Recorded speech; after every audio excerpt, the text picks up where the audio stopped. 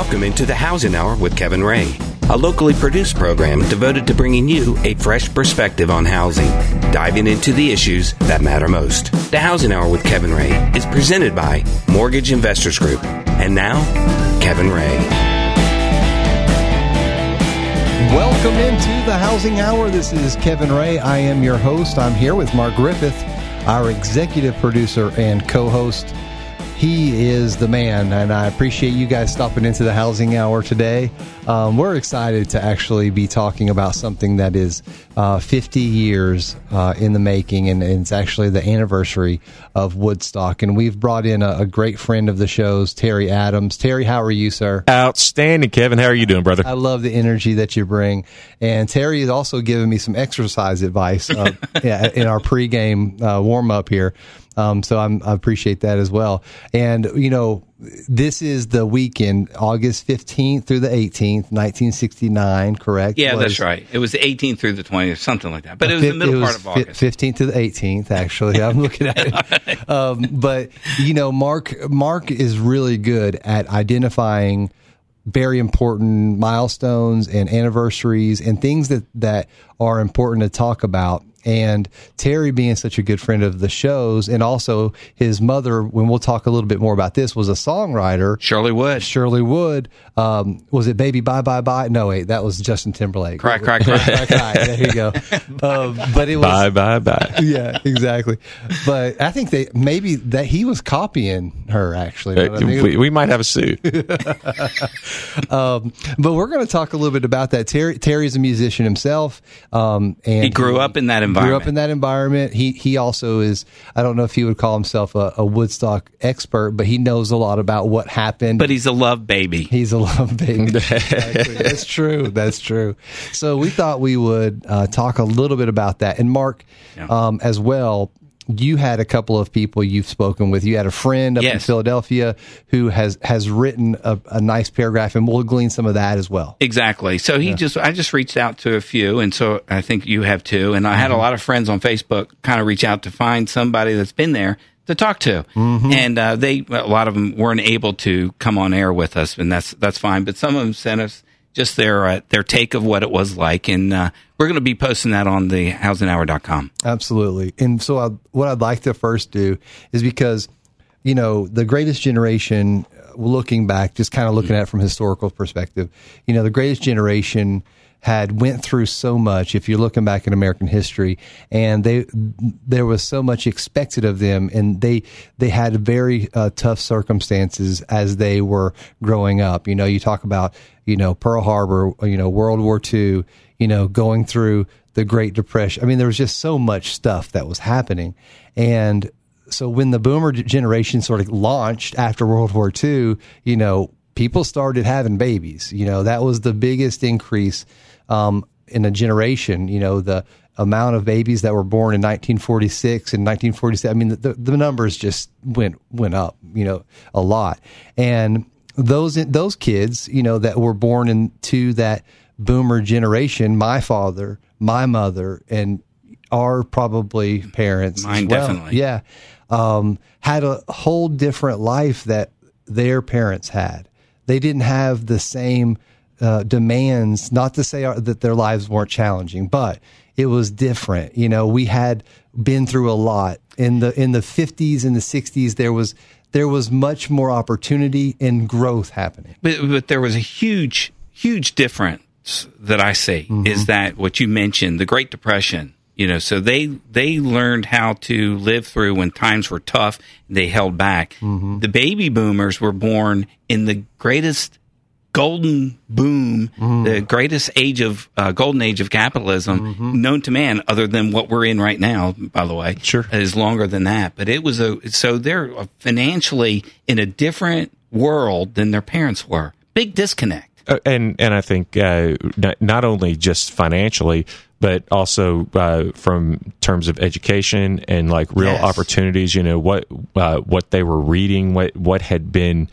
You know, you think about the Jack Kerouacs and the beat movement and the jazz movement and all those things that were happening at the time during the Greatest Generation's lifetime, that was not embraced, but that was ultimate children changing everything. Yeah. Changing everything. Yeah, that was one thing too, is that you had the things that the boomers were really most known for in a positive light, of course, was pushing forward on civil rights and women's rights and, things that, although they're certainly not perfect, the greatest generation was a great generation, but some of the things that they needed a little bit of encouragement, a little pushing. And I think the boomers really helped push those things forward. Well, and the thing about it is, what did World War II do to aid in that? Well, I mean, they integrated the armed services.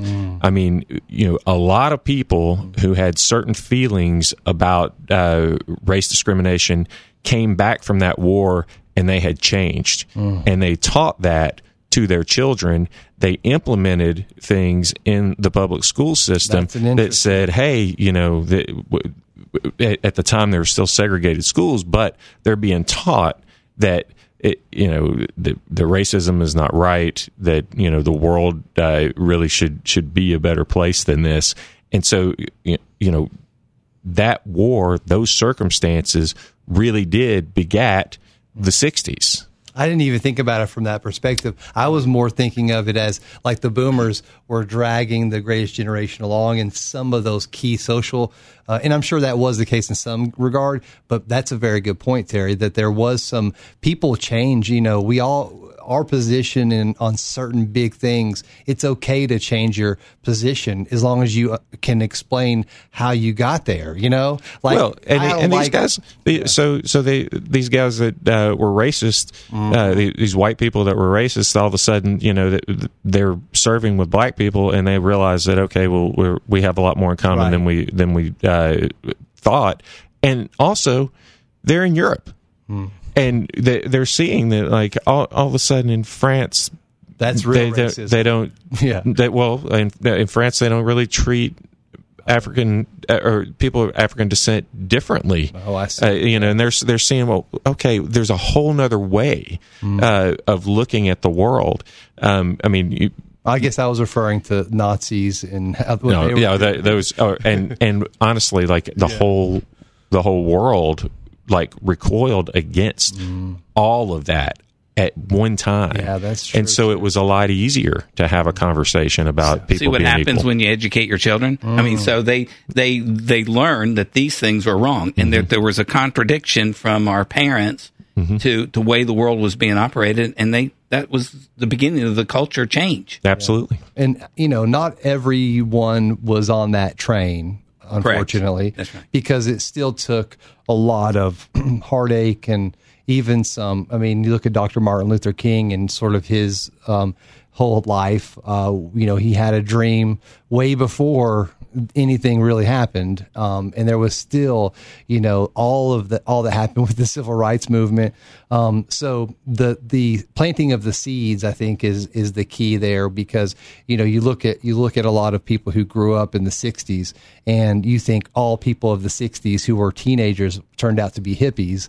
Not necessarily true, No, that's the reason why they call it a counterculture. I mean, right. Most people were not hippies.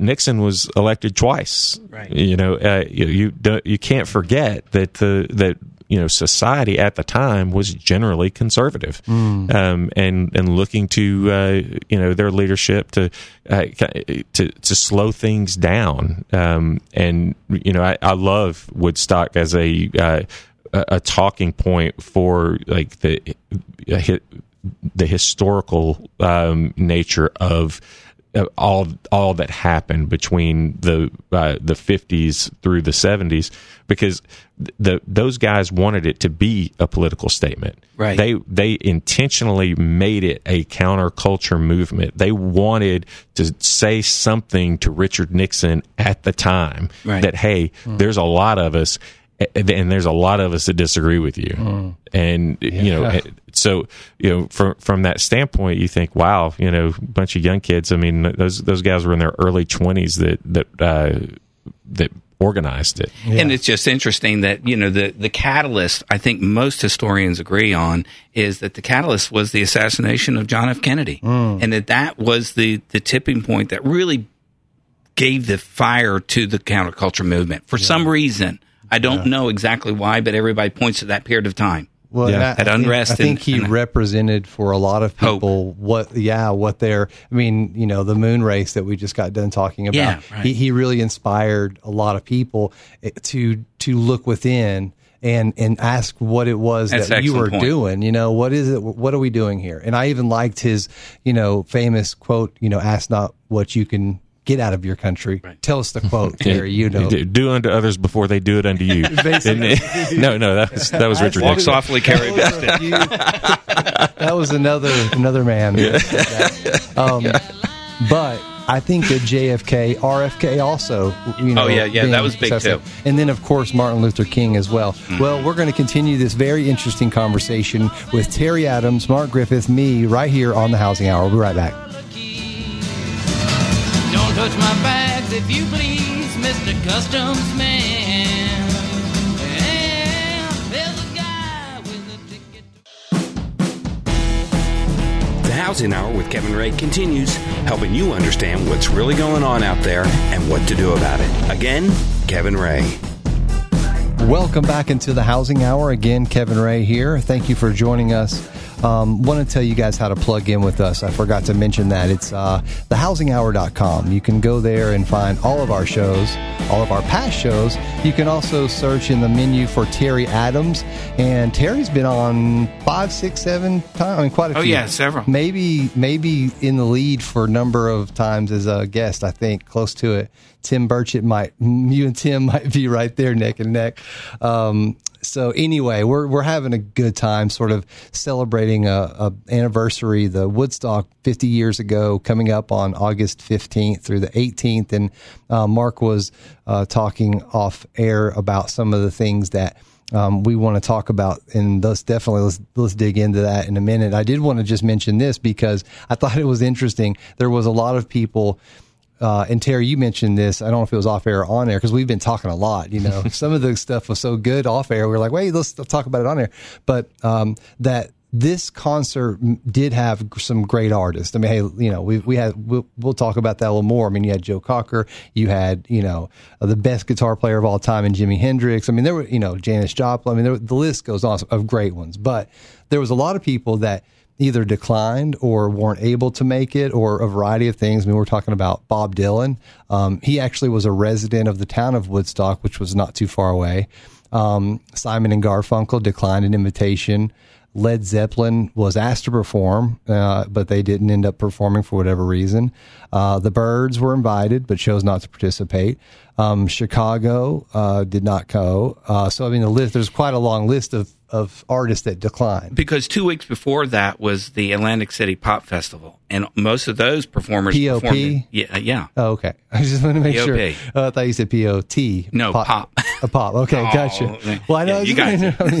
So, the Doors were the biggest act in the world at the time, and I think that they were not invited due to some issues that Morrison had gotten into. I think he'd been arrested a couple of times at shows and whatnot. Yeah. I didn't see him on here. But yeah, you're right. I mean, thinking back, that was definitely one. But that could have been a reason why they didn't, because it was so close to that one. Mm-hmm. I don't know. I'm just suggesting. Well, the gentleman whose dairy farm that this was on, and I'd like to learn more about the details of how this all came about. I do know the 4 gentlemen who were responsible for putting this on, they ended up doing it here at this farm, this dairy farm, Max. I can't remember what his last name is.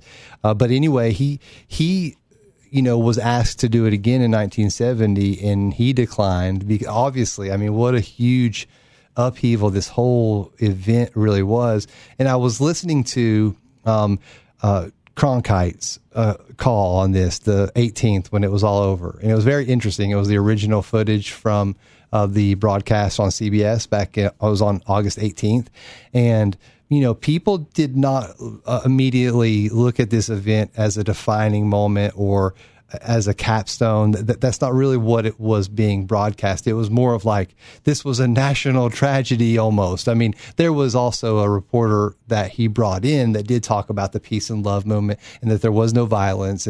But I don't know that it had that same spin on the local news that night. Well, nobody knew that this was a big event. I mean, everybody knew that like a bunch of kids showed up to a field in New York, but people didn't understand that this was going to change things. And like Hendrix was on the map. Hendrix was on the map from the Monterey festival a couple of years before. But a lot of these other guys, they were on the map, but they were not big worldwide acts. This concert would make them worldwide acts. Yeah.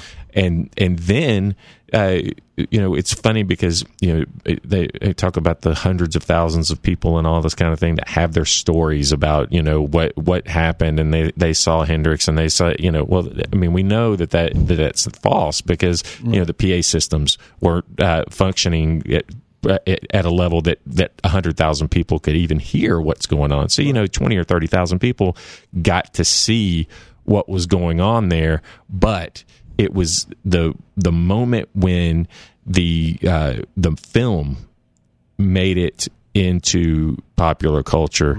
All of a sudden, memories were created. Oh yeah, I was there, and I remember that. I remember that. And and I don't think that people are really lying, but I think the memory has a funny way of working sometimes. Right. So you went back and you watched it, and now you remember. Hyperbole is where I would say history always defines events, right? And whether it's right or wrong or indifferent, it is what it is at the end of the day. But this one was interesting because the whole movement, the counterculture movement, was really based on something that was probably thought that literature would be the cause of cultural movements, but music ended up at the end of the day. And you mentioned that some of these people were unknown, and I know that you realize that all of that was a lot of California stuff coming over the Rockies into the eastern area and performing music that was big in California at that time. And the whole idea, a lot of people say that music was moving the culture, but it was also reflecting the culture. There was definitely a yin and yang going on because, the Beatles in 1964 was singing, "I Want to Hold Your Hand." Right. By 1969, Sgt. Pepper's is out. Right. And you're going, okay, this is a completely different thing. I mean, you got the Beatles going to India, like getting into transcendental meditation and all kinds of crazy stuff, singing about Lucy in the Sky with Diamonds, which we all know what that means. And now, but their music was a reflection of the culture and the society, not just pushing it in a certain direction. I was just going to say that, the culture at the time when you have somebody like Richard Nixon who's being impeached from office, and you see that, and what year was that? 72. So that was coming out 74. Right, but everybody knew he was a crook before then, I think. No, they didn't. They elected him twice. Yeah, I know. I mean, everybody didn't know he was a crook. And he was elected by a landslide. Let me ask you this the second time. Let me ask you this though: do you think that Trump is the best president the United States has ever seen? No, you don't. I know that. So all I'm saying is that there was a movement maybe that wasn't able to vote in the person they wanted, but it was contributing to, like, the decisions that Nixon was making in office and so forth. But the baby boomers were just getting their lives together. Right. I mean, and most 18-year-olds don't vote.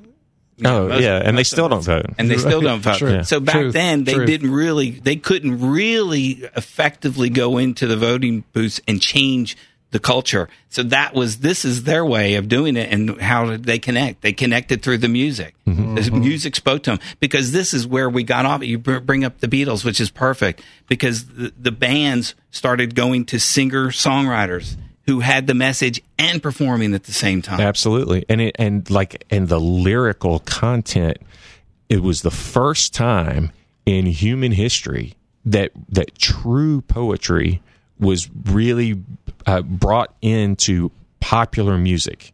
But for that there was the classics, the Brahms and the Chopins and all that, but the while it was complex and incredible, there was no lyrical content, and now any person can turn on their radio and listen to some of the greatest poets alive singing their songs with a guitar. You listen, and the thing is, those guys and girls knew what they were doing. That Bob Dylan, Joan Baez said that Bob Dylan stated while he was like sitting at his desk that someday they're going to teach this in English classes. Wow. That's amazing. Wow. Well, day one was not the headliners, but some of the song titles. And When It's Over, this was from Bert Sommer from 7:15 p.m. This is so cool, some of the stuff that you can find. Speak Like a Child, Snow White Lady. I'm not sure if that is exactly, but Blue Eyes on My Ceiling, Simple Song of Freedom. Most of the songs had a theme, really, of peace and love. And that was, the theme of the whole concert. And some artists were able to go longer than others.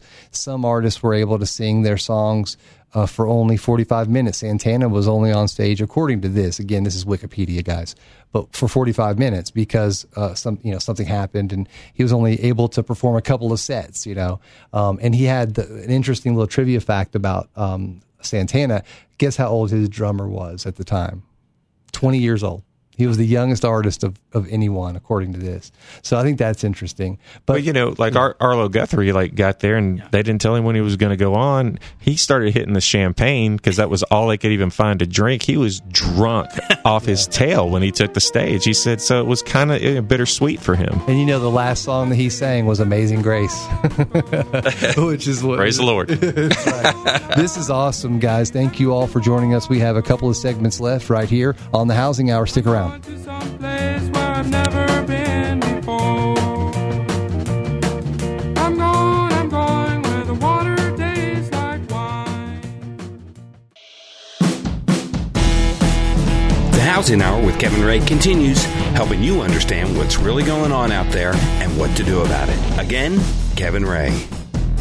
Welcome back into the Housing Hour. This is Kevin Ray. I am here with Crosby, Still, and Nash. No, I'm just kidding.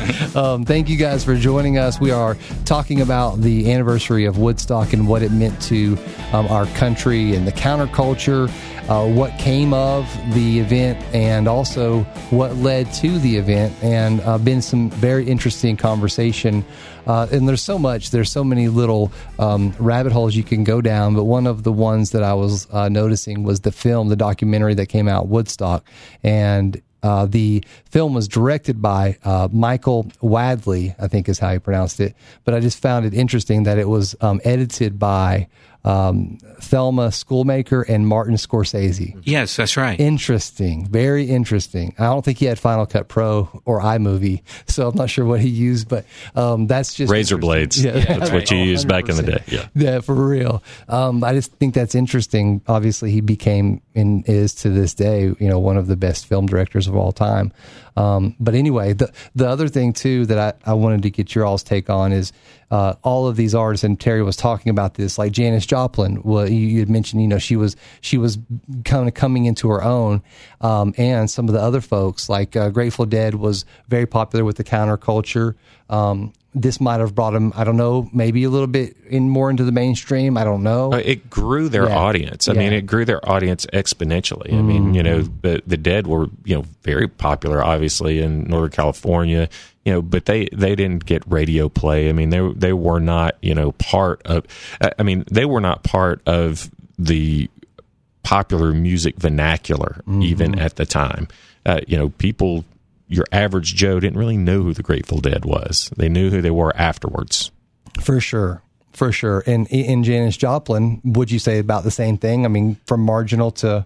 Well, I mean, yeah, from an up-and-coming singer to a superstar, in one weekend. It was pretty amazing how that happened, and we were discussing Crosby, Stills, and Nash. I mean, that was the first time they ever played together. And they brought that Laurel Canyon vibe from California out to New York, and the next thing you know, I mean, with all the coverage and and sort of the story that was Woodstock, you get the Laurel Canyon sound all of a sudden becoming a thing that's going to influence the 70s greatly.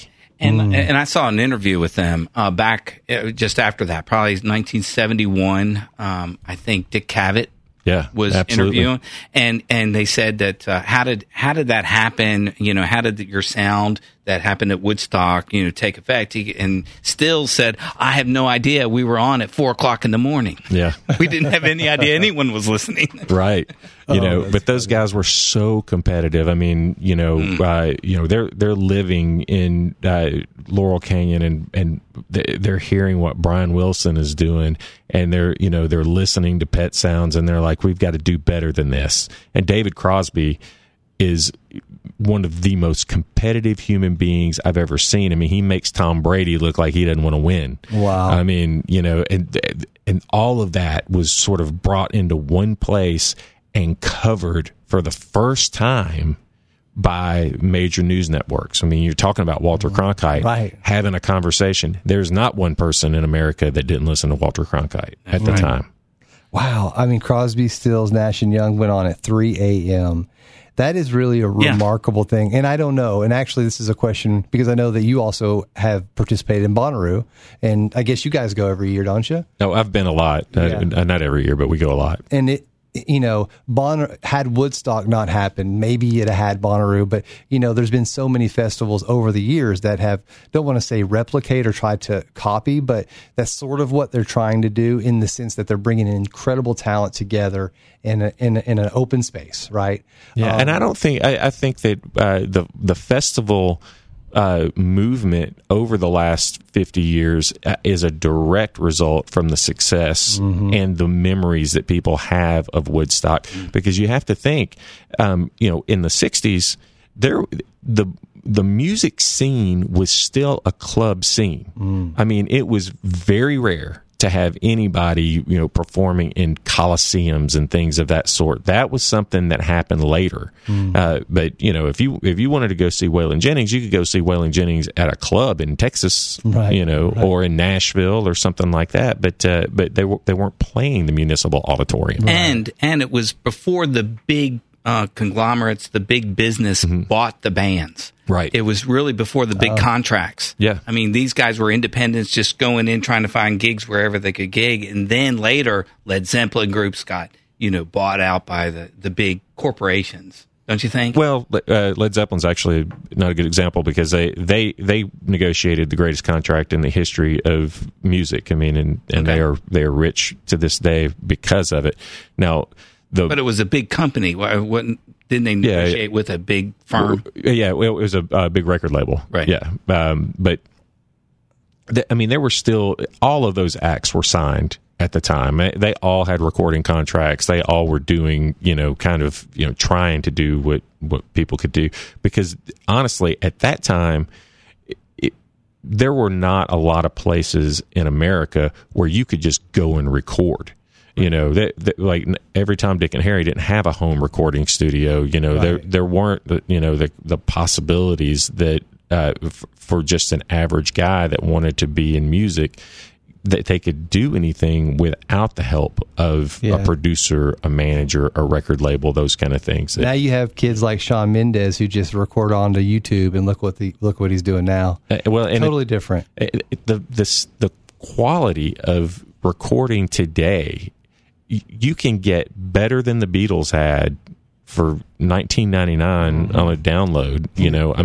The microphones that you can buy now for $100 and plug into your computer are vastly superior to what they were using then. Now, a lot of people want to replicate that sound, right, and have a vintage. Difference of opinion as far as did this tape sound better? Was there more warmth? But I mean, if you want to replicate something, you can replicate how somebody sounds right now for not very much money. Yeah, I mean, there's on any given type of editing tool, there's certain filters that it's like 70s filter or So we have the best technology, but we're always trying to replicate or duplicate the sound. Yeah, what's the nostalgia? I mean, does an album really sound better than a digital recording? Come on, man. It sounds different, but it's you're not hearing everything. The phones are lighting up over. Yeah, they call. You could come to my house and we'll have a vinyl party. But let's get real. I mean, if you really want to hear somebody's voice and their musicianship and whatnot, I mean digital is the way to go. Agreed completely. I think too. When I think about Led Zeppelin, because that sort of struck a chord with me, his promoter, I guess his U.S. promoter, and this is from Wikipedia, so this is what it says. But the promoter at the time, Frank Barcelona, said that they would just be another band on the bill, and they didn't want to get mixed up with that. I think that's an interesting comment. Whether that was the real reason they didn't perform, I don't know, but they did perform in another show. They performed in Las Vegas like a couple of weeks later, as well as an additional show in New Jersey, 140 miles away. So Led Zeppelin was, I mean, they were huge. I mean, they were big. They were already big. Yeah. So I'm not sure that Frank was accurate in his assessment there, but I just think that's interesting because, Woodstock, when you ask pretty much anybody, you would ask them, hey, who performed at Woodstock? They would probably name some people that were not there. Oh, sure. Yeah, it happens all the time. Yeah. But, the Stones weren't there. The Beatles weren't there. Led Zeppelin wasn't there. I mean, the Doors weren't there. Eminem wasn't there. But, it is definitely not accurate to say that it was the biggest acts. Right. Available there. It was different. It was not the biggest acts. It was. I mean, you talk about Bonnaroo. It was more like Bonnaroo was when they started. How many people that listen to this radio show are big Fish fans? Probably not a whole lot of people, but the people who dig them, Fish and Widespread Panic and that kind of stuff. Yeah. That was more of the vibe, and I think Ashley Capps and Bonnaroo did a wonderful job of building that. And, and it's grown, and it was cool to see Paul McCartney there. It was really cool to see Bruce Springsteen there. I saw Tom Petty there twice.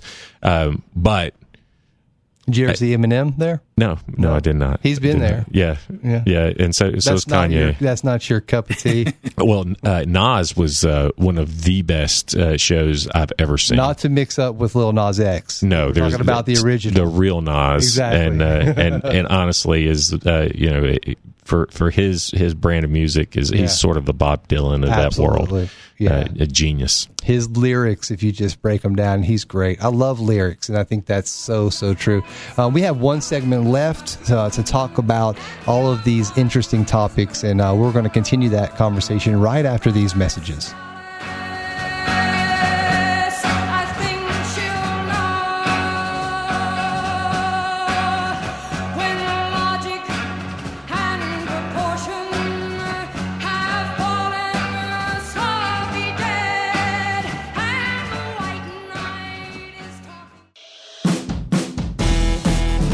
Housing Hour with Kevin Ray continues, helping you understand what's really going on out there and what to do about it. Again, Kevin Ray. Welcome back into the Housing Hour. Again, this is Kevin Ray, and we're here with Terry Adams from Terry Adams Law Firm, also Admiral Title, as well as Mark Griffith, our executive producer and co-host. You guys can also plug in with us if you'd like on Facebook, facebook.com/The Housing Hour. Also follow us on Twitter @The Housing Hour. And we're on the Instagram as well now. We really have a strong presence there. And Mark is still pinning on Pinterest. Absolutely, every day. And so you can check out his pins. I was just thinking, Terry, when we were talking, because I noticed on our show notes that we were going to have a light history of the counterculture movement. And I don't want to get off topic here too much, but no, I know that you ran for Senate a few years back, had a fantastic showing, did a great job. Do you think that there's a counterculture movement happening right now? I'll say no, not in the same way that it happened in the 60s. Mm-hmm. There was a clear delineation, and there was a clear movement that was happening culturally in toto. That's not happening now. The Women's March is important. Those kind of things that people do that sort of define an era, and you see the folks showing up and supporting like whatever cause it is that is not totally supported by the culture at large.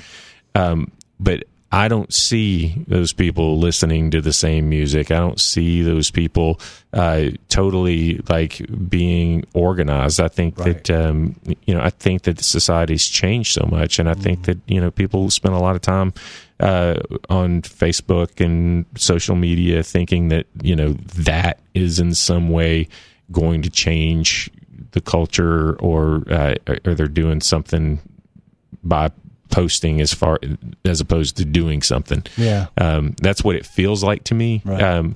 That sounds really, really a lot like an old guy talking. So but I don't feel it like, and I would say if you ask, I sat next to David Crosby at the Bruce Springsteen show. Did you really? Yeah, it was pretty cool. Oh wow. I sit down. How did he look? Terrible. But I'm sitting here, and then my wife is to my right, and David Crosby's to the left. And, wow. And she's like, "Who is that? Who is he?" I'm like, "It's David Crosby." And she's like, "Are you sure?" Yes. So then I'm having to type into my phone like to show her a picture of him to prove that it's him. She goes, "Oh my God, it is him. Who is that?" But I think if you would ask David Crosby, is this a counterculture movement? He would say no. It's not a counterculture. It's a you have two sides to a lot of issues now. Yeah. But that doesn't make it a counterculture. So they're like sub counterculture movements, pockets of them here and there. But I think when you say culture, you're talking about defining way more than the political state of affairs. No, I agree with you. So I don't think there aren't movies that are defining this particular generation or this particular time underneath. Marvel Comics movies aren't doing it. No. I mean, it's just like when you think about Easy Rider and how impactful that was. Oh yes. And how it defined that generation. Like there's nothing like that. Mm-hmm. They're just and I go to I see 50 or 60 films a year, and I look for something that is going to say this is different. And it's not there. Well, I think that it's not Once Upon a Time in Hollywood either. Right. Oh yeah. It's not. I think that there's the counterculture in terms of people want to make out that like the millennials are a counterculture, but they are the culture in a lot of respects. I mean, it has to be an opposing to the mainstream, like what the mainstream agreed upon way of doing things and beliefs and norms. I don't see millennials as being a counterculture. I mean, I don't see that. I see their generation. That's not a counterculture. Right. And the idea of, there's a clear culture of more acceptance of things that weren't acceptable in the past. Okay, yeah. To the extent that there's something in the culture that's like that is pushing things forward. Mm-hmm. That clearly exists, but it's not one group of people. That's true. So let's ask Terry this, because we're on the last segment. Why did it phase out? What killed it? Why did it not go forward? What do you think?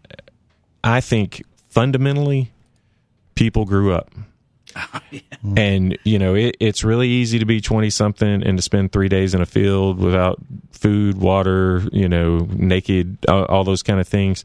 But, as the 70s happened, these people graduated college, they got jobs, things looked a lot different. And, I think that a lot of historians, particular music and rock historians, want to, say, well, the death of King and RFK was like the beginning of it all. The concert in California when the Rolling Stones hired the Hells Angels and they beat the crap out of a bunch of people. But I don't think it's that. I think that it was the aging out of that generation into a more adult. I mean, if you look at the 70s, how adult they were, I don't know, but went from pot to cocaine and from the Beatles to disco. If you look at the Crosby, Still, Nash and Young, one of those four, they went on a tour together and they were in a concert in 2008 at the beginning of Desert Storm. Neil Young was still singing protest war songs, which he does, and I love him, right? Sure, you absolutely. love Neil Young. Yeah. But that same age group that was out in the audience, guess what they were doing? They were booing them. Yeah. You can go to the concert and you can see them. They were yelling things at him, and they were protesting the war movement. Right. But that's Neil Young. But it was the same crew that he sang to at Woodstock. Yeah. A lot of them were booing. It's just changed. They grew up. Well, yeah, I mean, and the whole neoconservative movement is, those people were part of a counterculture, and their viewpoint changed drastically over time. The neocons were not the Nixon supporters. Some of the leaders of the neocon movement were, but the people who funded it. Those were all people who they were hippies protesting, didn't go to Vietnam, all that kind of thing, and some of what happened with the political discourse was, hey, what were we doing? I don't want my kids to do this. I don't want to grow up them to grow up in a world that is that debaucherous. And it's, I've always thought that it was very hypocritical because, they smoke pot in the 60s, they snorted coke in the 80s, they, spent like it was going out of style, and then they told everybody else, hey, do that. This is not for you. Doesn't that sound like their parents? Yeah. Do as I say, not as I do. That's right. Well, the counterculture definitely from an acceptance. You nailed it. To with the fact that in the United States of America, you don't no longer have a law where men and women or women and women can't get married. Mm-hmm. That was a pretty huge deal, which is a big counterculture movement that occurred. But also, I think with you talking about the big companies that are approving lyrics and pushing a message, I think there's more corporate sort of legislated types of lyrics that come out that maybe, you have certainly plenty of people that sing what they want. Don't get me wrong. But like the Taylor Swift, the people who make it really big and get the most amount of exposure, those are corporately branded messages in a lot of ways. You're not going to get Eminem any longer being a huge commercial success because nobody wants to push that, even though he sold a lot of records and he still does. But you're not going to see him on, Saturday Night Live hosting Saturday Night Live. You're just not going to see it. And that's why George Michaels brought the lawsuit against whatever company that he had signed with. They were trying to control his content. And he had one of the biggest lawsuits in rock history. Yeah, and against the establishment. Well, and the fact of the matter is, talk about the change. There are computer programs now that tell you whether or not a song is going to be a hit. Oh, wow. And Wow. and they're used. I mean, I don't know who owns this station, but Clear Channel does use those programs. Cumulus, to make sure that people don't turn the channel. I mean, and don't ever forget that the radio is here not for your listening pleasure, but to sell Ford pickup trucks and whatever else, whoever is advertising. That's right. And Mortgage Investors Group loves making American dreams come true. Amen. Speaking of that, well, we're running out of time. Amazingly, this has been a great show. Thank you so much for coming. And it was interesting and it's very, very inspiring to hear all these cool things. You guys need to definitely share this show with friends and family. We would love to get you to get this show going around. Thank you to Mark, and also thank you to Terry. Thank you guys for just being a part of this, and we'll see you next time right here on the Housing Hour.